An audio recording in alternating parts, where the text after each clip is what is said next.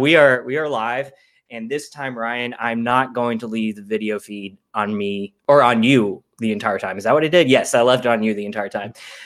So everyone who is watching this after the fact, or if you already jumped in live because you are sitting on my YouTube page waiting in anticipation, thanks for tuning in.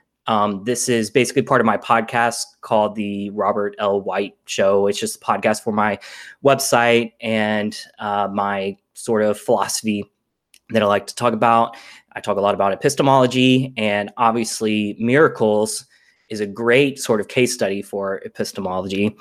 And I have with me Ryan Price here, who he is someone that came on and I interviewed with as part of a planned series called Robert Interviews an Atheist. So Ryan was my first guinea pig, and I think we had a pretty good discussion. What do you think, Ryan?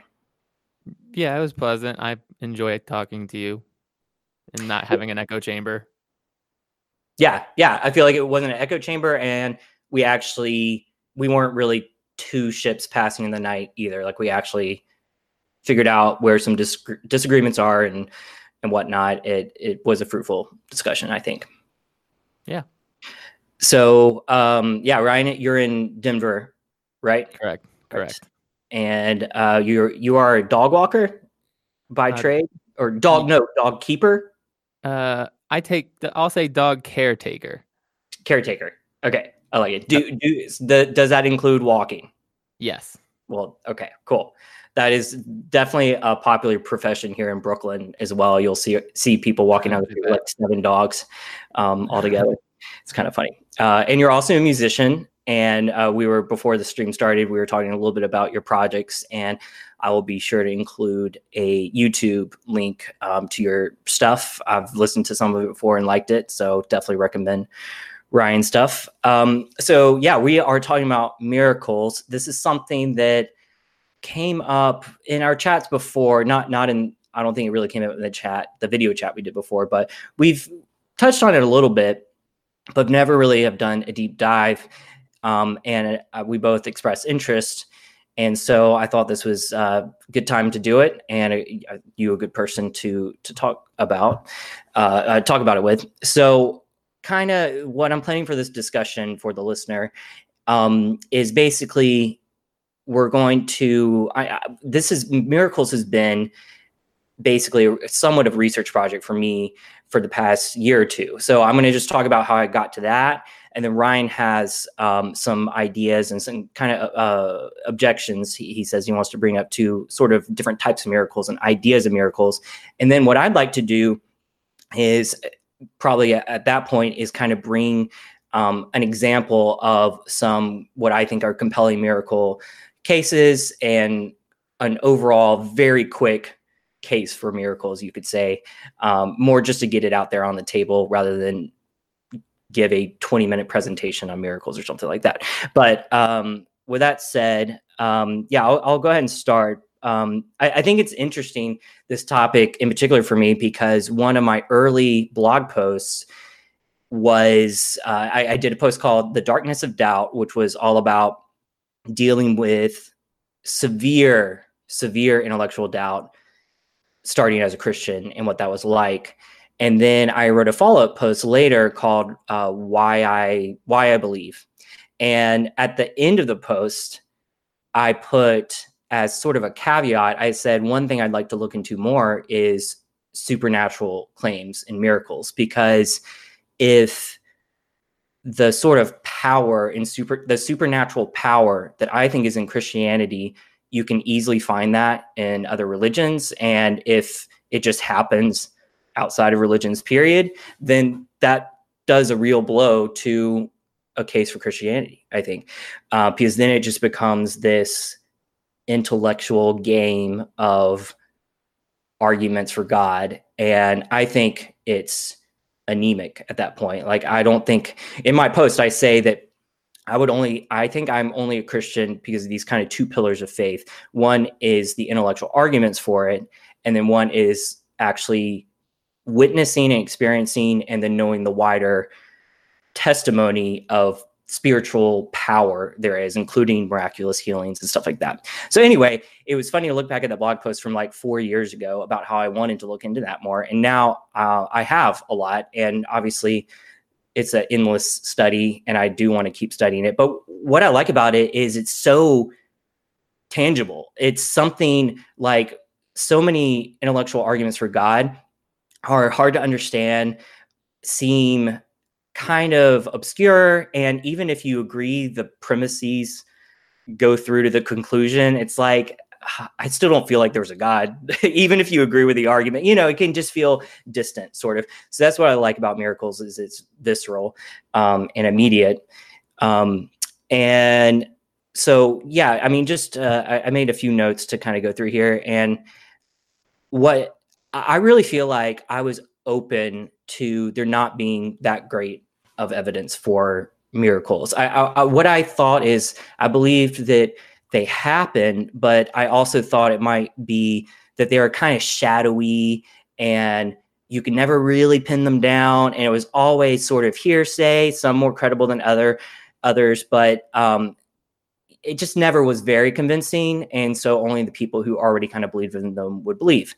And I think that's what most people start out thinking they would be like. And I felt like outside of that, I still had enough reasons to believe in Christianity. So I felt comfortable researching, feeling open-minded, feeling like I was okay with there not being really compelling evidence for miracles.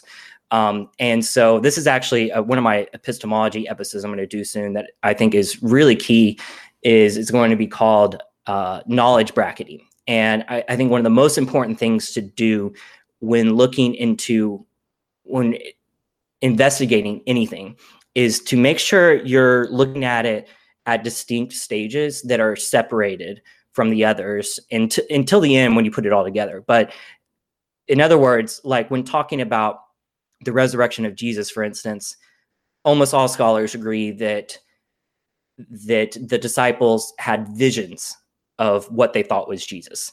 And it's so important to keep that separate than, is Jesus the Son of God? Because those are two separate things. Like the historians or skeptics that think that the disciples felt like they saw a vision, they don't believe the vision was real, but they think historically the disciples experienced this. They thought they experienced something. So I think miracles is one of the worst topics for things getting conflated, because because so much seems to be it's just easy to mix it all together, that this event happened and what are the implications of this event. So I really want to try hard in my own investigation to like what seems to have happened in this case, first of all, regardless of what our explanation is. And my goal is always to be as like honest about the data and say what seems to have happened, and then completely separate that out from what we think actually happened or what the explanation is, that sort of thing. I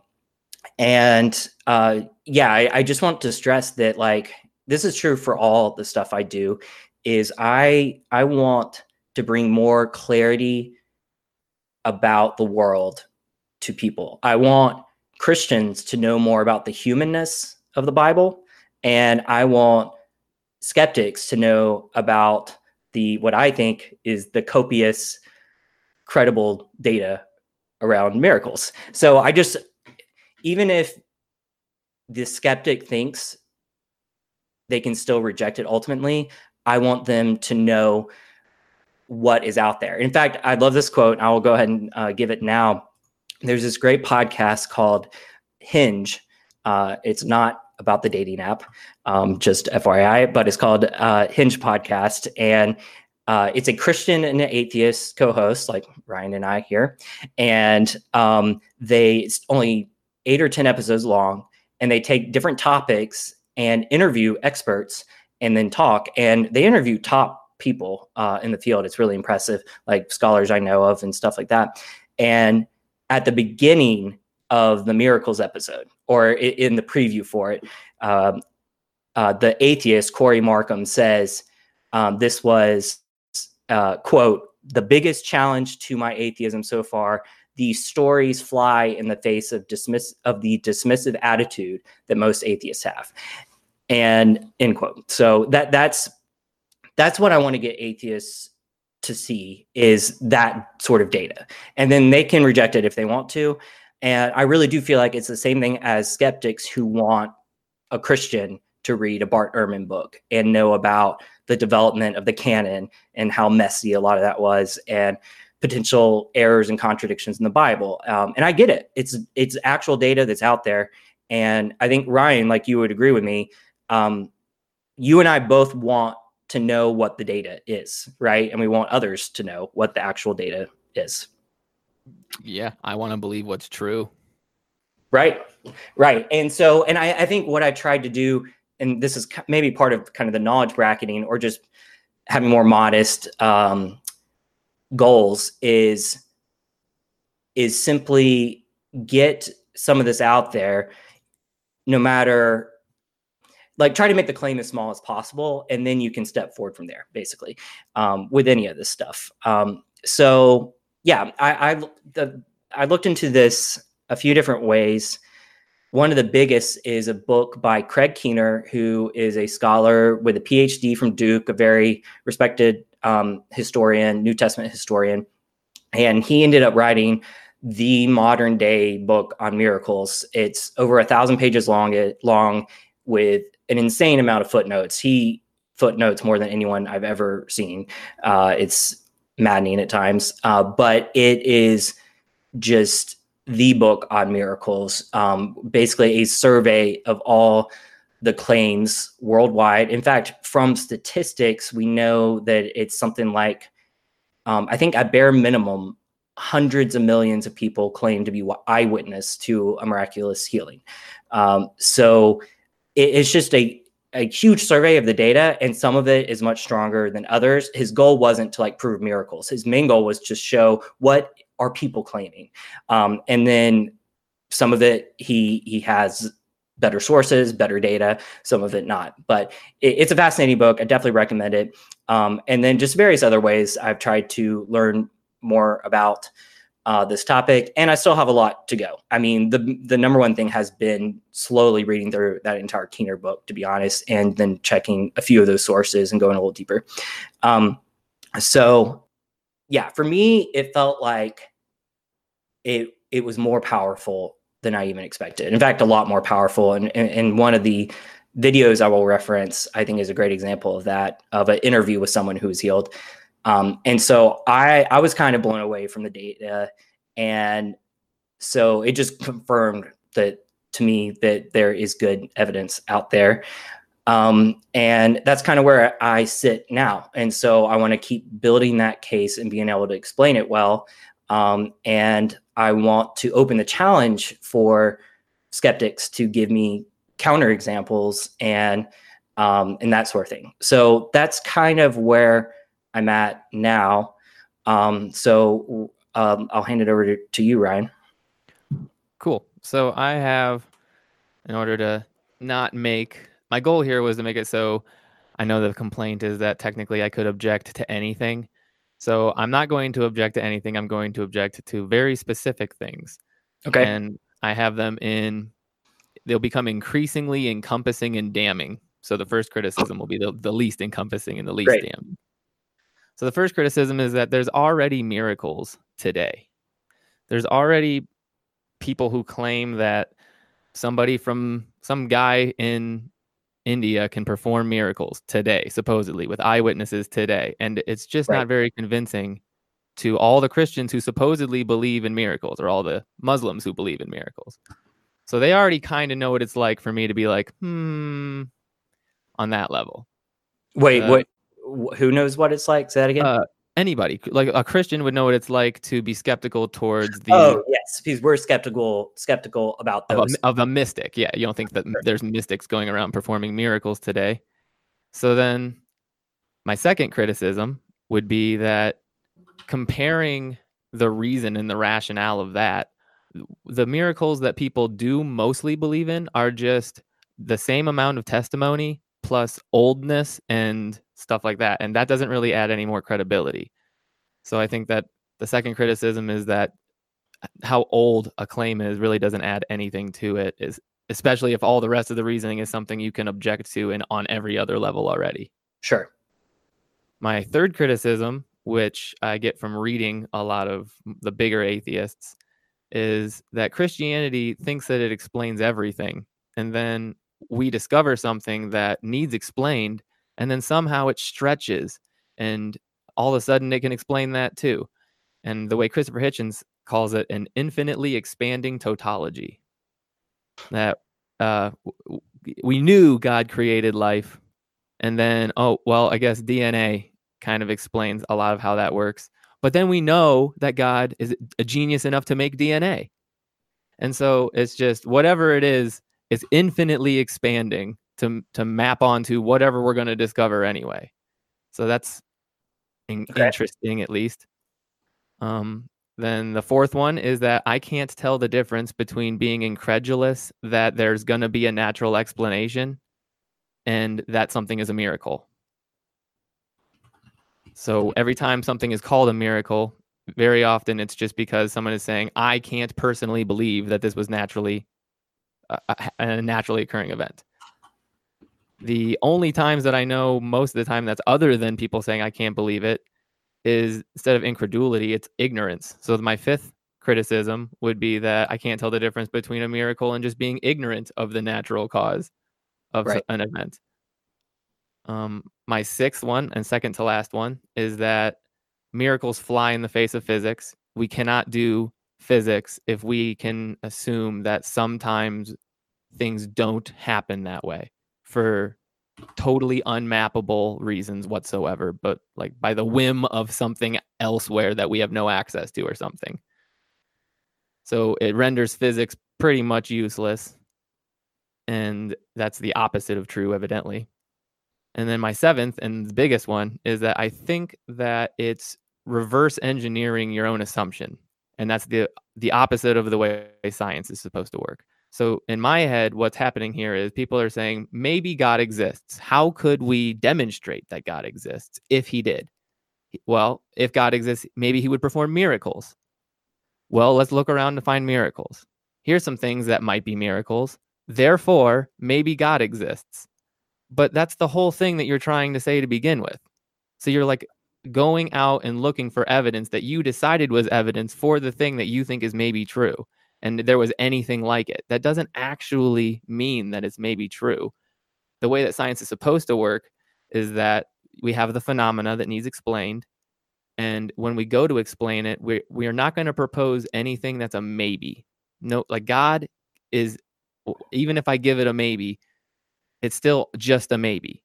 And so when we want to explain something, what we want is to use known mechanisms that we already have, in things that are already indicated by our observations in nature, because then we can use those to form a model that has predictions that we can see if it's actually right or not. And then there's no maybes or begging the question whatsoever, and you don't get confused and just end up cycling over maybe this, maybe that, maybe this. And then you'll always be able to find another maybe a miracle, it's therefore maybe God. But you can't do that if you're thinking more clearly when you're trying to get explanations for things, like whatever the phenomena is, based on specifically known mechanisms that we do know exist for sure. And so I think that's my most damning encompassing of all the miracle claims. Essentially, the thing that I think I know I'll finish on, what would it take me to believe in miracles, is essentially if you could provide me with data that did not get torn down by these objections, even if I replace the word miracle in all my objections with magic and the word God with wizard. Because essentially, I can't tell the difference between someone claiming that a wizard did something with magic, and that's the explanation. I'm not trying to be facetious. I'm being serious. And that God did something with miracles. I honestly don't know what I'm supposed to believe is the difference between a wizard performing magic, if that's the explanation, and God performing miracles. That's the explanation. Okay. Those are my objections. Okay. Great. Good stuff. You definitely came prepared, which I love. So I'm going to try, I wrote these down as you went, and I'm just going to go from the beginning and not try to like fully rebut everything or something like that. I'm gonna address it. Yeah, talk about it, and we can figure out what maybe is the most interesting path to go down. But okay, so the first thing you brought up is like non-Christian miracles and how Christians already know how to be skeptical of these sort of claims. And so is it not just basically special pleading to accept your own religion's miracles? Is that close enough? And that the religions that they're being skeptical of, the miracle claims are happening today. So like eyewitness testimony of people who technically exist right now. Right. So first of all, I basically exclusively looked at recent miracles, like ones happening today or recent history, not ancient history. Obviously, that's a whole nother discussion, though related, about Jesus's miracles and Muhammad's miracles and stuff like that. But sure.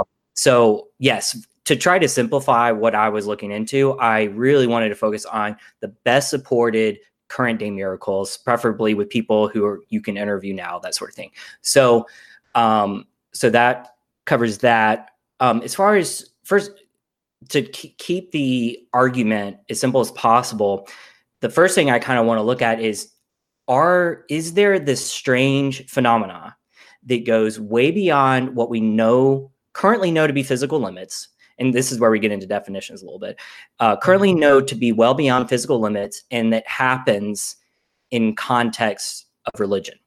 And so first you could say that almost exclusively happens in context of religion. So first you could say all religion, and just does it happen, period. And then because even that's interesting, if people are healed from terminal illnesses constantly in any religion, but nowhere else, it's a pretty big deal. That means something is happening. Once again, we're not talking about what the final cause is. That's still significant. And like most people don't think that today, I would say. But more specifically, if I were to challenge that, in my studies so far, I've not been able to come across 5% the amount or magnitude of miracle claims outside of Christianity compared to Christianity. In fact, I just did a cursory search of Islam miracles, and like the first three things I found on Google were a Islamic response to Christian miracles, trying to debunk them. The second one was about Muhammad's miracles, which is from 600 AD. So that's the ancient thing you're talking about. And the third thing was about miracles causing Muslims to become Christians. And in fact, I've done this search multiple times in the past 5 or 10 years, and I found 3 different books about Muslims becoming Christians due to miracles that are all fantastic, and I've read them all. One is a collection. It's actually a known phenomenon, maybe even in secular sociologists, of Muslims having dreams and visions of Jesus and becoming Christians. I mean, there are literally thousands of stories of this. A lot of them are like firsthand interviews in the book I have. So first thing, yeah, go ahead. Yeah. So with everything that you're saying, that's I don't know about the magnitude of miracles or number of claims or whatever. Yes. But I would say that the biggest objection, like if you're going to try to convince someone who doesn't already believe in miracles of miracles, right, isn't to the second premise. You had 2 premises. You had, is there anything that happens that's beyond the physical phenomena of the universe, and does it happen specifically in some kind of religious context? I think that most people are objecting to the first thing. If that's happening. Yeah. If there's a reason to ever say that has happened. Yeah, but I feel like your first contention was sort of about non-Christian miracles. And yeah. Sorry, I was just specifying because you were defining miracles. Yes, gotcha. All right, so yeah, you're kind of moving the argument along, so we can come back to that. Or let me see if that. Yeah, we'll touch on that in a second as we go through. So Yeah, I think that encompasses the first two miracles, because I mean the first two contingent objections, because I think your second one was about old miracles, which I'm trying to kind of not discuss anyway. Right. Okay. And I'm just trying to focus it on. I'm like agreeing, conceding that. Let's talk about. I'm with you. Yeah, and then the Hitchens tautology thing, I believe, infinitely expanding. So, I mean, I would say that epistemology is bad.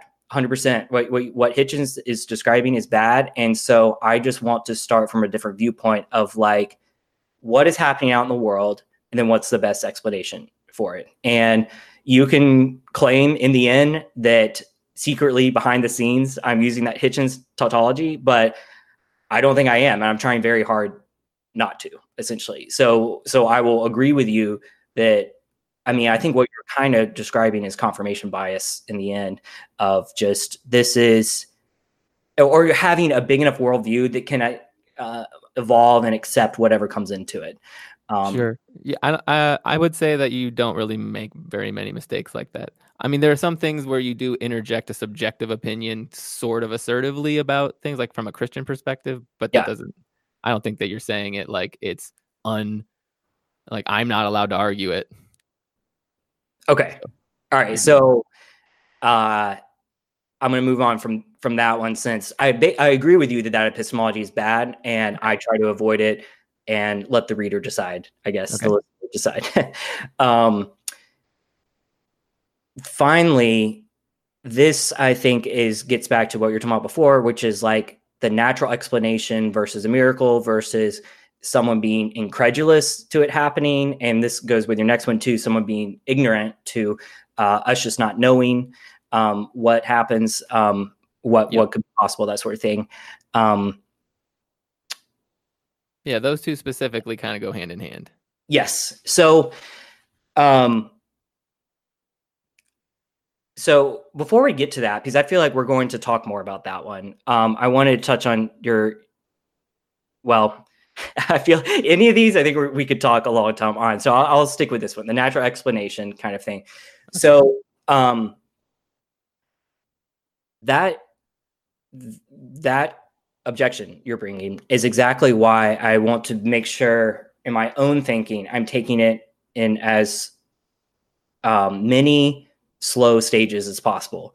And so the first stage is like, what are the credible claims and documentation that we have of what is happening out there? Okay, great. I don't think that's the first step, though.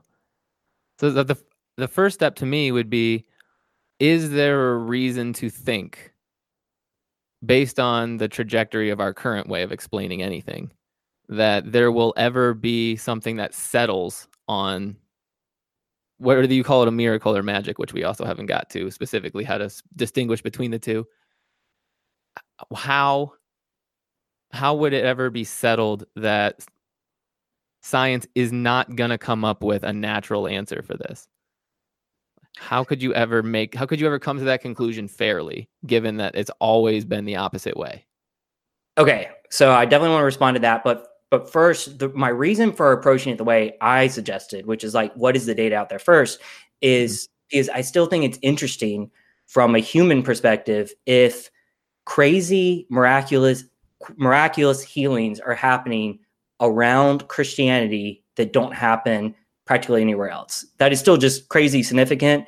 And even if you're a Christian materialist and you think that it's still a natural cause somehow, and God so ordered the universe so that the natural causes would only happen to Christians, fine, that's still significant. That's why I tend to be data driven in that standpoint.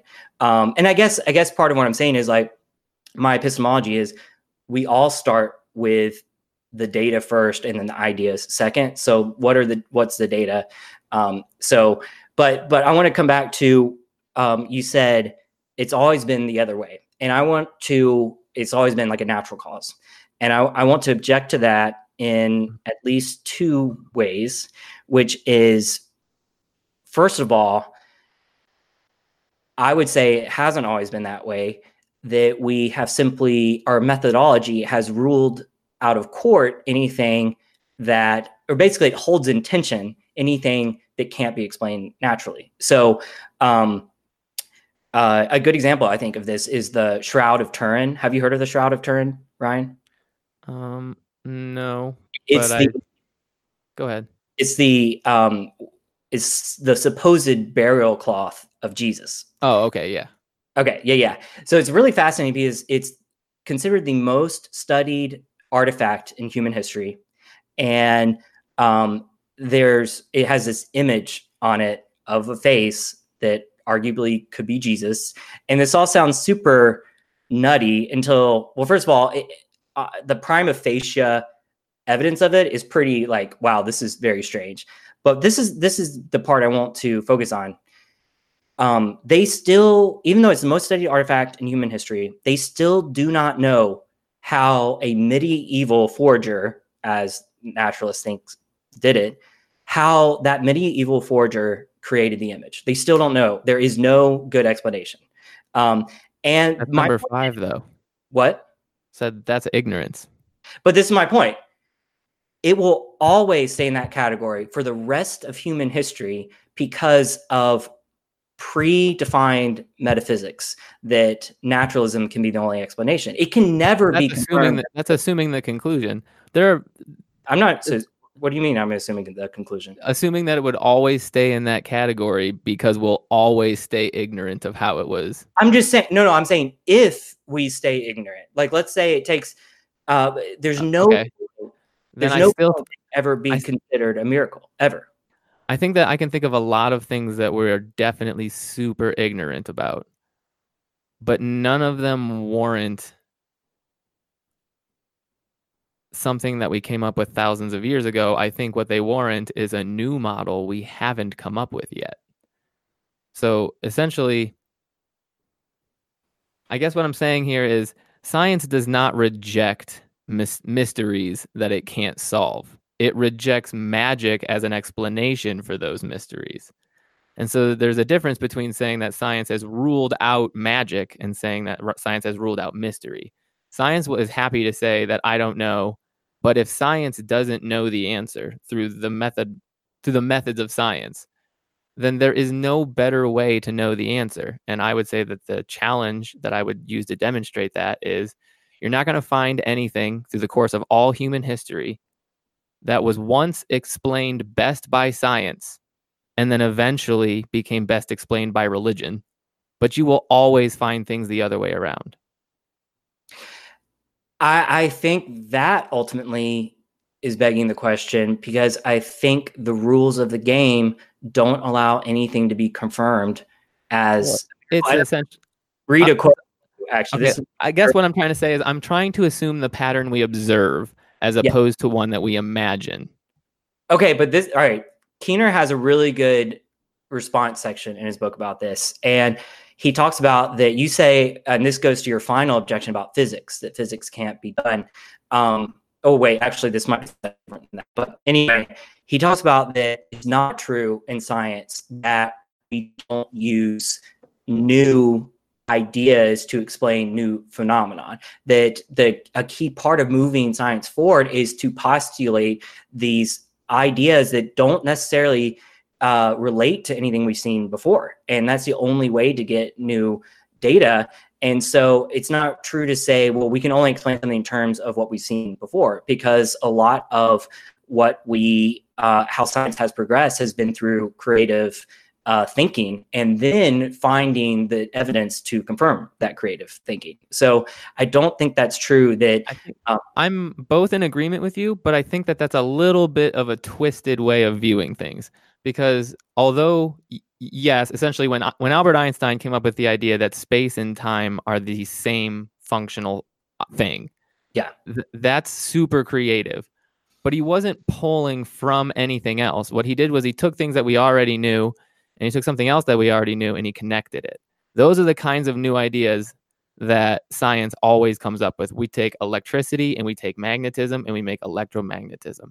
And then we take electromagnetism and light and we make the electromagnetic spectrum and photons. And we keep getting more and more creative, but it's still only pulling from what we know and what experiments show. It's not it's not really saying that any creative thing goes, really. It's still, everything's being pulled from previous math. Einstein borrowed from Newton to create general relativity. And so although science totally progresses, and Newton had no idea about the ideas of like space-time or anything like that, and that's why he got things wrong, the creativity that Einstein used is not based on his own creativity alone. It's based on what he knew, and then he just connected things in a new way, which is different than proposing an entirely new set of paradigms that would explain how things happen in the universe. I think I don't know, when you move on to stuff like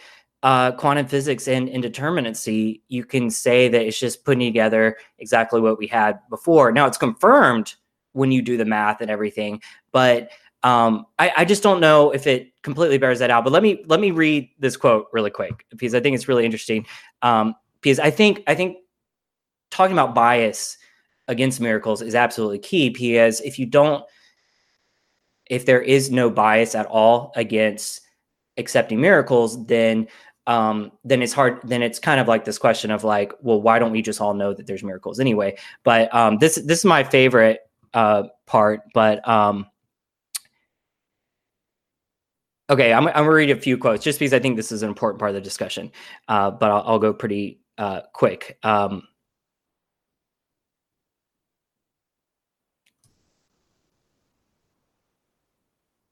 Okay, so like one doctor who recounts miracles that have occurred in his practice also notes that the prejudice against miracle reports is so strong that even doctors who have seen miracles are often reluctant to risk their reputation to verify them. To include mention of prayer in the notes, which go to referral doctors and can be used by malpractice lawyers, carries serious risks in some places. More generally, beyond theistic premises, anthropologists have sometimes feared to publish anomalous experiences from their field work for fear of stigmatization. This is my favorite quote. It's more related to what we're talking about. Radical Enlightenment scientists reacted against popular supernaturalist interpretations of meteorites by denying the existence of meteorites altogether. Poligny observes, during the 18th century, the French Academy of Science stubbornly denied the evidence for the fall of meteorites, which seemed massively obvious to everyone else. Their opposition to the superstitious beliefs which a popular tradition attached to such heavenly intervention blinded them to the facts in question. Because Paris set the intellectual trends of the day, museums in at least 5 other European countries discarded their meteorites. One need not attach theological significance to meteorites to note that a bias against that interpretation functioned as a prejudice that disregarded facts. Would such a bias necessarily disappear in cases where facts might more readily support a supernatural interpretation than they did in the case of meteorites? So in other words, healing. So I think it's important that, like, I love the meteorite example because it just shows that, like, the heavens don't exist physically, therefore nothing can come from them. So these things that might come from them, we have to discard. I don't know. What do you think about that quote? So all of those quotes, I think, and the general point that you're getting across, at least as far as I can tell, is misrepresenting what is being rejected or what the bias is towards. So I think that sometimes you're saying things like people are biased towards anything that might seem mysterious and that we can't currently have an answer for. And I think they're biased somewhat towards like the way people are going to respond and jump all over the opportunity on every time they don't know the answer. That might be it. But I think more science's bias is, like I said, it's not against mystery, it's against magic. So the best way to say that is, what if magic is real? How would we ever know? Then my favorite response to this question is Aaron Ra's response to this question. He says, if magic was real, there would be someone like Obi-Wan who could demonstrate that, even if we couldn't explain it. He could demonstrate it on demand. Like Harry Potter could demonstrate it on demand. Even if we couldn't explain it. Explaining it would be the hard part, not demonstrating it whenever we need to show that it's real. And so that's a big difference. I think that science is not rejecting anything other than like model-less explanations.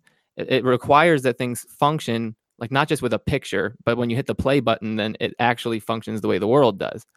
And so I think that it's rejecting magic because magic doesn't come with a picture that actually explains anything. It just says, I don't know, some immaterial energy, force, words that I don't really understand accomplished something. And so that's why science rejects it, because it doesn't have a model, I think, as opposed to because it's mysterious, is my point. If it truly rejects it and you're committed to only science, then if Obi-Wan is standing there in front of you, you're saying you're required to reject what you're seeing with your own eyes, right? No, the opposite. I am required to say that this whatever it is a real phenomena in the universe. Yeah. Magic is obviously a real phenomenon in the universe. I don't currently have an explanation for it the same way I don't currently have an explanation for what happens to space-time in the center of a black hole. Right. That doesn't mean that I think maybe anything goes. I think that there's probably some mechanical model of things that no one's come up with, just like everything else. And if Obi-Wan was standing right next to me doing all those things, that's exactly what I would think when he was doing that. He's obviously inherently right. I have to accept the world as is demonstrated. You would think what was happening when you saw him? I would inherently assume that the force was real, magic was real, and that I just don't understand how, and that someday there will be that model, and science will then accept the model of how magic works. And that will be no longer magic, because essentially there will be a natural explanation and a model for how it's functioning. Okay, how is that not fundamentalist to assume there will be that scientific explanation rather than the force exists? Okay, because I'm not starting there. I don't assume that as a presumption. I conclude that based on a pattern that continues to happen. So I start with, I really don't know how things are going to play out. Yeah. But science has a certain track record, and certain religions have certain track records and everything. And when I put all that together, then I get a new starting assumption, which isn't I'm totally blank. It's science always explains things, and everything that it hasn't explained is where religion has receded to. And that's an interesting pattern. So I'm going to stick with the pattern. That's we're back to the pattern. And that's, first of all, where I want to say that anything that might have actually been miraculous that has happened before will just remain unexplained. It will just never. So in other words, it seems like the pattern. To me, the pattern starts to seem almost circular, because it's explaining this big stuff, but it will. I'm not trying to reinvent the big stuff, like where does lightning come from? I'm talking about these unexplained things and they've always been unexplained. The Shroud of Turin it can never be labeled that magic happens. And secondly, I want to say, what if we look at that magic and say, okay, we'll explain it one day, but that magic is only happening in religious contexts, and specifically Christian contexts, and during when the person thinks they're talking to a deity, and they even think they hear words that say that this miracle is going to happen, and then it happens. Like, are you going to keep saying, well, that religion isn't true, and there's still a natural explanation at that point? I'm not going to assume anything, but what I would do, okay, so you're just not getting around the idea that when we don't know the answer to something, or when we just can't believe that there's going to be an answer to something, that therefore it might be something else. That doesn't actually follow. Essentially, it's not that I would never, like I said, I would admittedly happily take on miracles or magic or whatever it was. I literally don't care what the phenomena is. I care that it's demonstrably part of the natural world and like a real phenomena. And miracles don't seem to be phenomena. They seem to be explanations for instances we can't explain or something like that, which is different than saying, here's a demonstrable phenomena that we can predict will happen under these circumstances, and it always does. So first of all, if you require it to be demonstrable in that way, then you're requiring it to be not real. Because that's not true. I'm requiring it to be real. Demonstrable and repeatable, then you're requiring it to be a system, and a system isn't an agent. So you're that in a miracle. Yeah, well, that's not true, because according to the whole religion, like Christian religion, God has a very specific system of behavior, and he never deviates from that system of behavior. And so you could still use everything that you allegedly know that's permanent or tantamount, and you could use those things to predict other things. Like, oh, we don't know who he's going to heal, but obviously he heals these kinds of people in these kinds of circumstances. We go out, look for those exact kind of people, and like, all right, that person there is going to be healed because that's the kind of person that God goes for. The fact of the matter is we can't do that. We only it's only retrospective. Well, okay, well, first of all, since these are individual events, I simply think I have a peer-reviewed study showing exactly what you're talking about, where they saw a pattern of miraculous healings with Christianity. They took a team out there, they tested it for healing deafness and vision, and it's accepted into this Southern Medical Journal, I believe, and I have a link to it, so I'll send it to you. But this is the quote from it that I think is so key. Let me find it. Where is it? Sorry, I have a bunch of notes thrown in here. Okay, so here it is. This is quoting from Dr. Kathy Gunther Brown, is the researcher, and it says, whereas, and this is she went to Mozambique with, I think her name is Kathy Baker, is the ministry leader there that is known for healings. And so she went there. So this is like a pattern and going to test this pattern. And this is what the findings show. And this was in a peer-reviewed, accepted article in a secular journal. And it says, whereas improvements after hypnosis for healing and deafness, for hearing and eyesight, deafness and blindness. So whereas improvements after hypnosis have averaged 2 to 2.5 times increase in the most optimistic studies and none in the others, the average visual acuity improvement measured for those receiving prayer through the earlier mentioned ministry in Mozambique was over 10-fold. So right there, that is a dramatic difference between prayer and not. And it was predicted because they said this is happening among this group of people. They went out and found it. And there's a lot of these healing ministries where you could say, here's a pattern, and the credible testimony and evidence is there in Keener's book. Okay, so first I would say that is you're doing the infinitely expanding tautology right then with How? So the first thing you did was say that you can't predict it, you can't test it with science, you can't use that sort of thing because science inherently rejects it, and now you're using science to try to indicate it. I'm saying it's not a perfect system. You can't pull a lever and make the person blind again, and then do the same thing and make that person unblind again. You can't. That's fair. But there's also one other thing that with science is that sample size and is a significant thing. So you're saying that there is a case where these claims are made in a journal ever. Science is things that are the pattern always. And whenever that's what I reject is the always. You're dealing with an that's agent. what science is. Science is science. I'm not saying science is. Okay, hold on. So science itself is tentative conclusions about the way things always are. The only thing that ever changes in science are the tentative conclusions about the way things always are. Because we develop better and better models that explain more and more phenomena more encompassingly. But they all assume that it's always the same way all the time. Because otherwise you couldn't ever think, like, in order to assume that a miracle can happen, what you essentially have to assume is that particles can do things other than what they naturally would have done, or that everything just naturally was going to happen anyway that way, in which case you are no longer talking about anything influencing the universe to make that happen.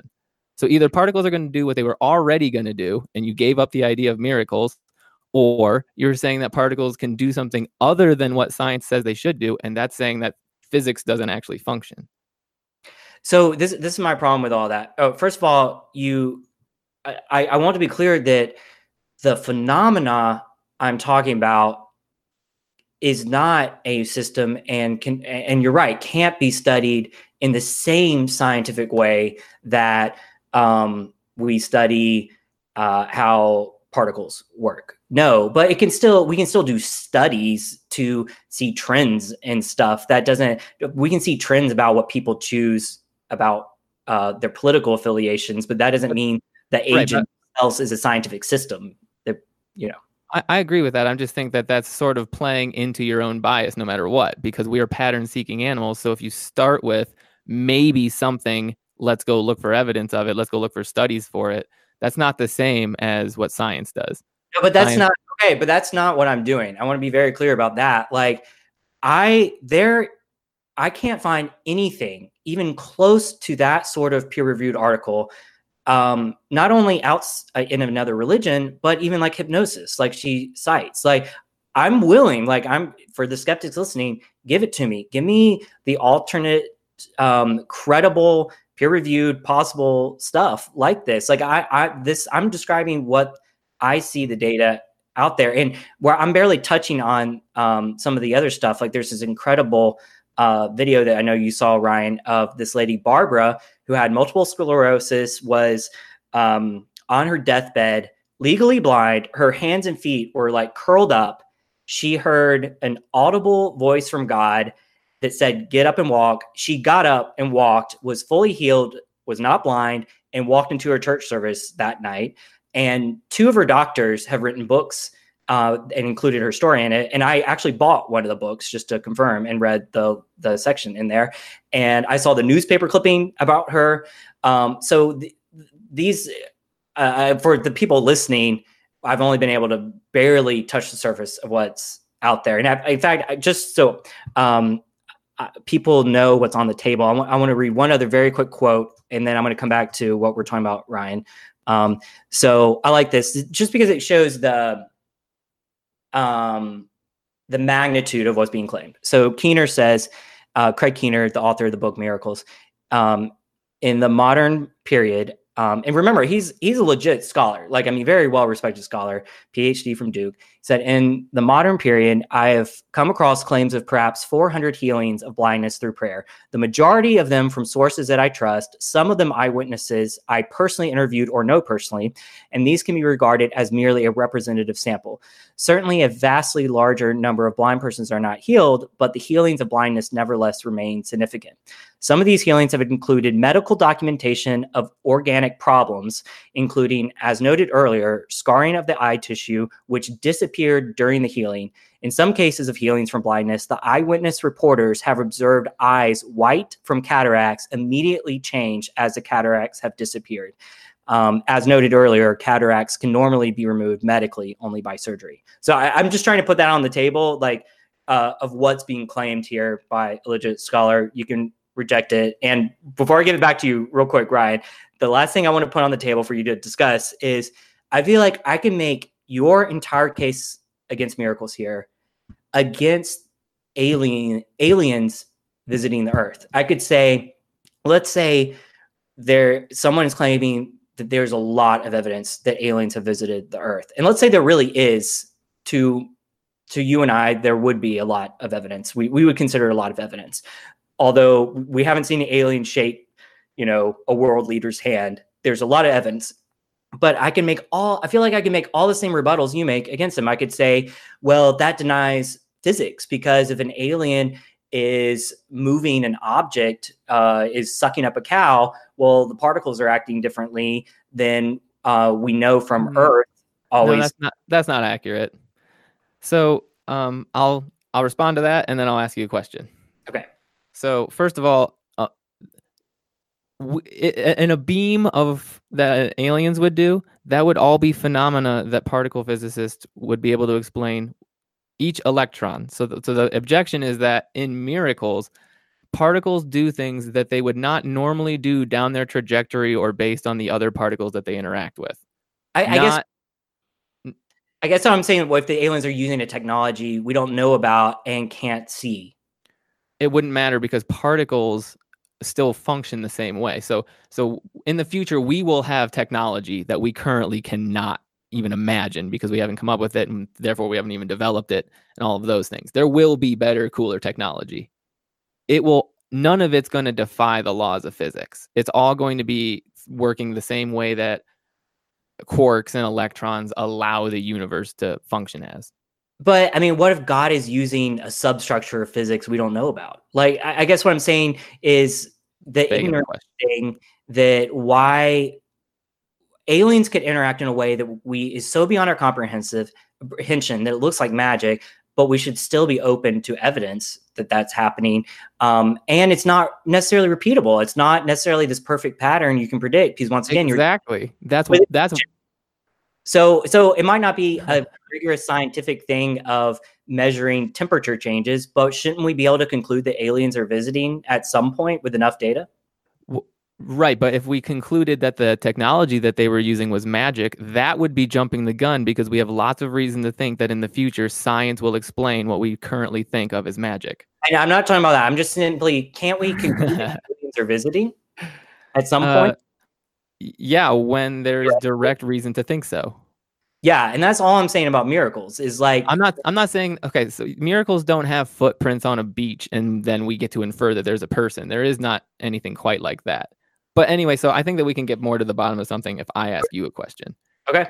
Let's assume that science eventually in the next 20 years comes up with a theory of everything and some prediction that actually proves it. And so we know that there's a multiverse, which is the source of the universe, and we have the physical laws that describe and govern every single thing that's going to happen within it. So there's no supernature. Okay. How would you then explain all of the case studies that you are interested in and all the things without in that world, in that hypothetical world, how would you go back and explain everything?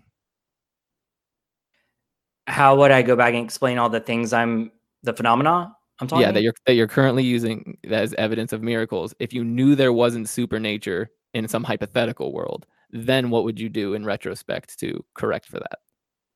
I mean, I would use the explanations that we had at that point of. What if the explanation is we still don't know? I mean, we still don't know. Okay. I mean, if somehow I knew, I mean, okay, this comes down to the crux of the issue. You're right. If somehow I knew for certain there was no supernatural force, then I would hold an intention because I would be like, I don't, I would just say, I don't know at that point because I know for some independent reason that there absolutely is no supernatural realm. Okay. So essentially, minus the certainty, that's really what I think you're contending with, because it seems like what you think is that people are rejecting notions, and it's not really that they're rejecting notions, it's that supernature has not been demonstrated to them as something that they is a viable phenomena that they get to pull from as an explanation, whereas to you it is a viable phenomena that you get to pull from for an explanation. So science is not rejecting miracles or magic or anything like that. It's rejecting that there is some other domain at play when there doesn't appear to be any other domain at play.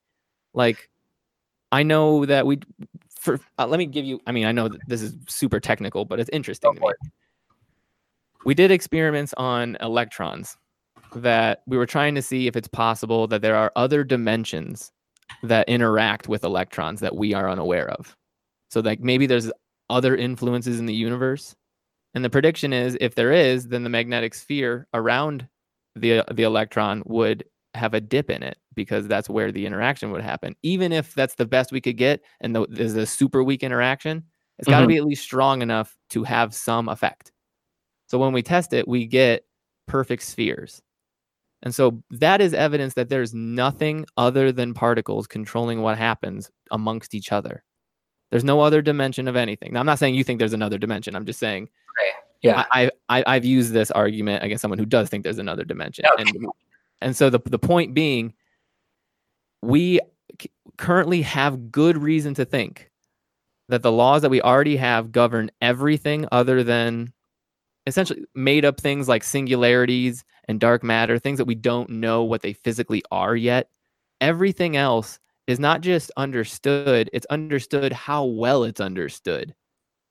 So the chances of particles ever doing things that they just don't seem to do in any other way. I think the implications of miracles might be more catastrophic than you think it is, because everything is webbed together in particle physics in a very particular way. And so that's what I mean by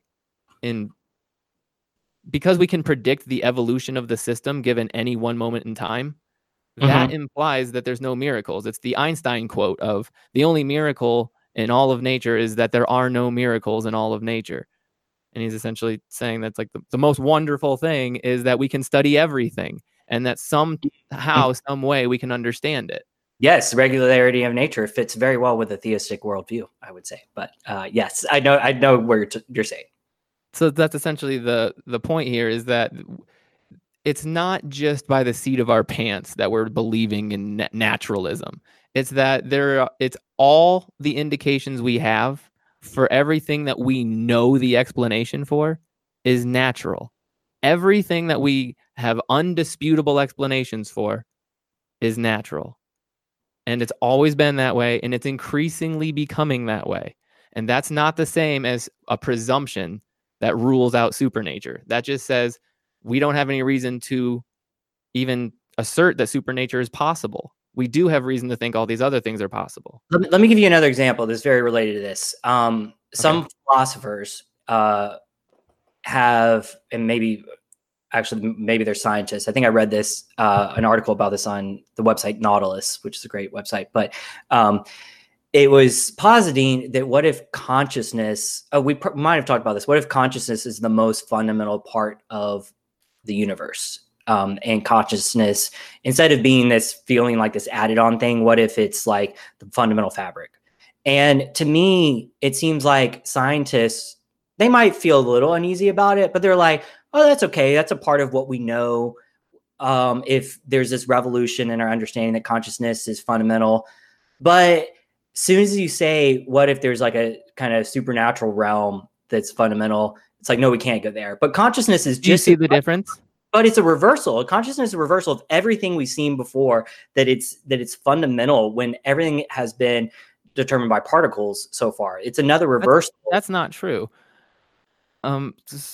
Consciousness is a sticky subject because people define it differently. Yes. But if we're just talking about awareness, then we're not talking about control. This is a really hard subject to talk about with, I'm sorry, I don't mean this insulting in any way, but with a religious person, it's very hard to talk about the fact that your ego is a mind construct, because most people conflate their ego and their soul and their personality and the ideas that they have all as one thing. But essentially, there's no reason to say that consciousness, which is your awareness, is in control of your system. And so because of that, it's not executing free will. It's experiencing the emergent will of the particles that you are. And so you've never actually done anything but experience the result of the particles. Awareness is one of the things they can do, like wetness is one of the things they can do on a lower level. I don't know if what you're saying squares with these scientists and philosophers who are positing this idea that consciousness is fundamental. I think it's possible that consciousness is fundamental, but there's a lot of reasons to think that it isn't, given like neurology and how when you damage the brain, you can damage very specific things that you're conscious of.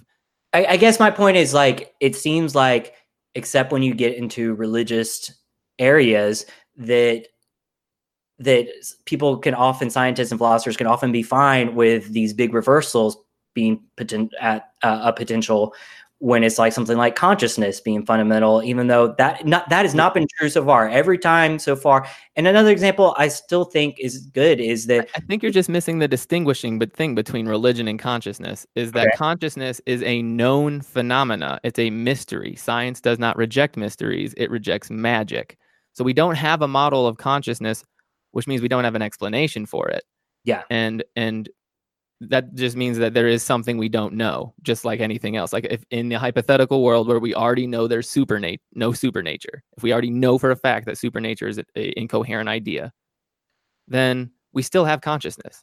And so it's not magic. And so the reason why scientists are quicker to accept consciousness than supernature or religion is because it's significantly more indicated. It's indicated to everyone, where religion only seems to be indicated to the particular adherence to that religious faith at that particular time in the particular way that they are claiming that it's right. Okay. Yeah. So part of it, I guess part of my response was simply that you were initially saying it's all been in this direction so far, then we're going to follow that pattern of the incredible shrinking God, of what he explains kind of.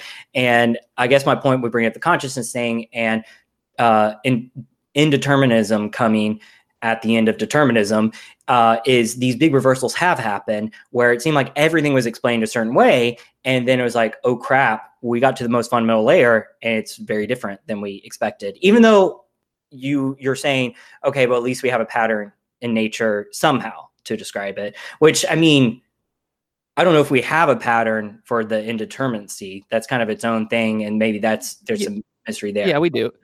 No, the evolution of particle systems. So quantum mechanics, all the mystery of quantum mechanics.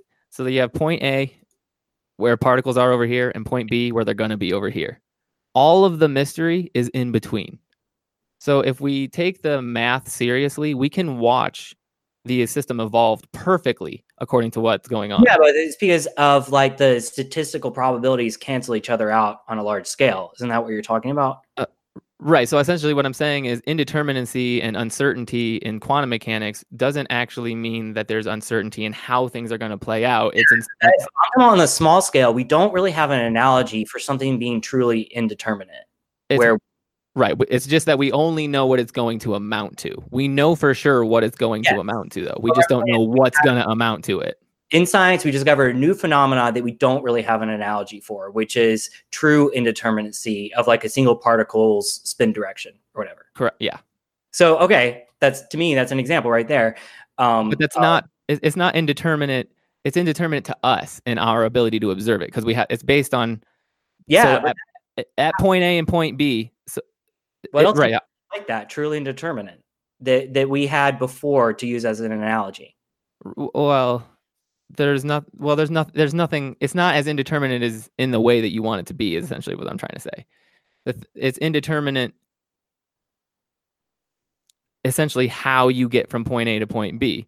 But it's not indeterminate what it's possible. It's just that there's an infinite amount of possibilities, and seemingly all but one of them cancel each other out.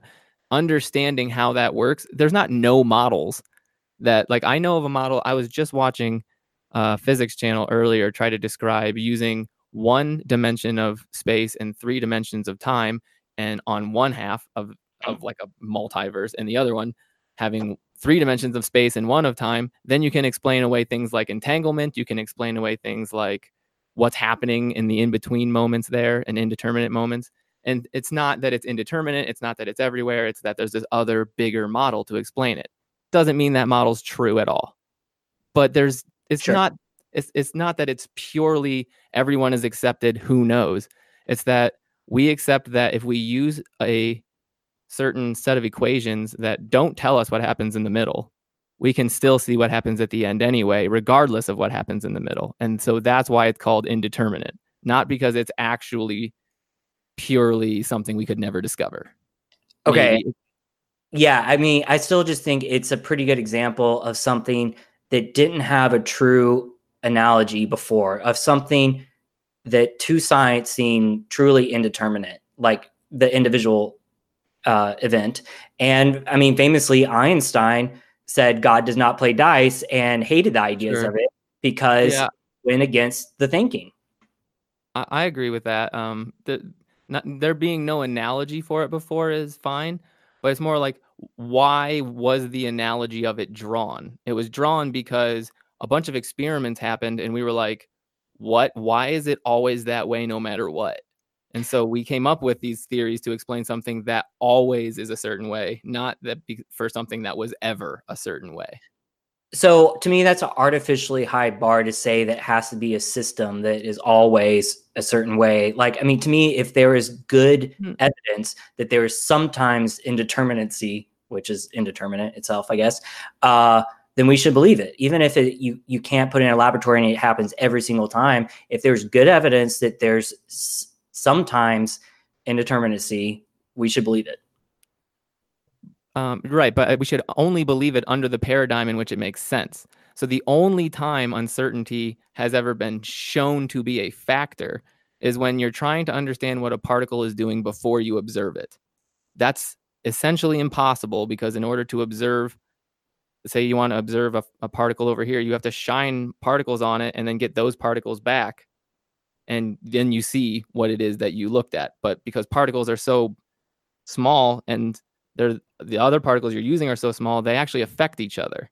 So the particle that you end up seeing isn't necessarily the one that you initially looked at in the same, with the same properties of the same, in quantum mechanics that way. So things are indeterminate because of what we have access to. Because in order to touch a particle, you have to touch it with another particle, and then you started a reaction, and then you can only get the data of that reaction. That does not mean that we think that maybe anything goes before that happens, or that there will never be a scientist clever enough to find a way to reverse a test where you don't have to touch it. Maybe there will be a way to test things in the future that we're not currently clever enough to come up with.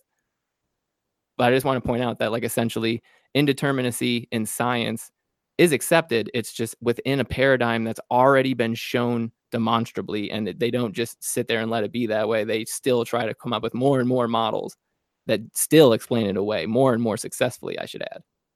Okay, well, since we probably should wrap it up, I'm going to let you have the last word on that topic. And plus, I'm not sure how many of our viewers are quantum physics enthusiasts, so they might have a little bit lost there. But no, I mean, I appreciate getting into that, some of that stuff. And I think that's one of the most interesting, like, events in the history of science, is how unexpected I feel like that seems to have been, all those discoveries. Yeah. But I'm going to wrap up on my end real quick, and then I'll give the floor to you. But to kind of, I wanted to revisit one thing you said, and it's that, okay, we have this mysterious phenomena, and let's posit an explanation, God, and and I agree that is a bad way to do things, because you could also posit the flying spaghetti monster. Why not? So that's not how epistemologically I do it. What I think, there's at least two stages. One is, what is the data out there?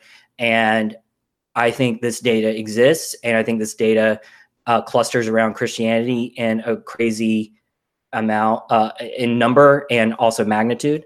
And so I think that's something. Even if this is one thing I wanted to say, is, like, even if I became convinced Christianity was not true for other reasons, let's say we dug up Jesus's grave, bones and all, and a diary entry from Peter saying we made it all up is included in the casket, then I would still believe in some sort of supernatural agents and forces, because of the data I feel like I've experienced. Like, I really mean that like, if I felt like, and this is even true when I was in my deepest doubt, I felt like the data I had still made it seem like there are these forces and agents from what I'd seen. So it's not, I just want to show that it's pretty fundamental to what I feel like I've seen in the world. But ultimately, to explain it in terms of, like, Christianity, I think it has to be, to actually get to the God thing, I think it probably has to be part of a cumulative case, that one piece of this case is, wow, there's this weird phenomenon that seems to only happen around Christianity during prayer. That's crazy. Now, here are these other arguments for believing in Christianity as well. Okay, this is all starting to be a cohesive thing. So that's very different than saying, hey, there's some weird phenomena over here. Hey, I wonder if there's a God. Like, that is absolutely a leap, and a gratuitous leap. Yeah, I want to make sure I explain how I'm coming at it from. So take it away, Ryan. All right. So based on what I got from you specifically, separate from all my personal arguments, is I think that the most obvious, maybe not the deepest, but the most obvious criticism that I would have is that some of the things you say are like studies on miracles, whereas I would want to distinguish the difference between a phenomena and an explanation for a phenomena. There's no Sure. such thing as a study on general relativity. There's no such thing as a study on quantum mechanics. Those are the explanations for what there are studies on. Like the study in Mozambique was about the phenomena, what is happening there in the presence of Christian prayer, but it's not trying to explain it. Right. Well, I guess what I'm saying is a lot of times a way for you to prevent yourself from doing any of the things that I did object to is to purposefully distinguish between a study on miracles and a study on a phenomena. And okay, someone saying that something happened and someone saying that under a certain context, it seems like a miracle that something happened is indistinguishable. The second one is it's not actually scientifically relevant because you're not demonstrating that it's ever a factor at all. So essentially, in an experiment, what you want to do is make sure that all the factors except one control factor are under the parameters. So if we already know that the phenomena is happening, don't read into it like maybe that's possibly a miracle. Not even like maybe it's possible. Like if the studies are saying studies on miracles, then it's already implying that the explanation could be miracles, where in real science, that's not how it works. That this study, I don't think said that. And like, I'm just using that as a shorthand because we are discussing miracles. So I'm saying, sure. Yeah. I just wanted to distinguish between a miracle being an explanation for something that happens in the real world and a miracle being something that happens in the real world. There can be lots of studies on people who use miracles as explanations, but that's not quite the same as them actually being proposed as an explanation or being taken seriously by a community of experts as an actual explanation for something, which is the phenomena. Sure. So the goal here is always accept the phenomena, not the explanation. Yes. Yeah. I mean, the first stage of this discussion, from my viewpoint, is to talk about the phenomena. Like the New York Times recently had a really interesting article on UFO sightings. I don't know if you happen to see that. It was really great. But the first stage is just the phenomena of an unidentified flying object. And then you take all that in, and then you can say, okay, what the heck is this aliens? You know? Right.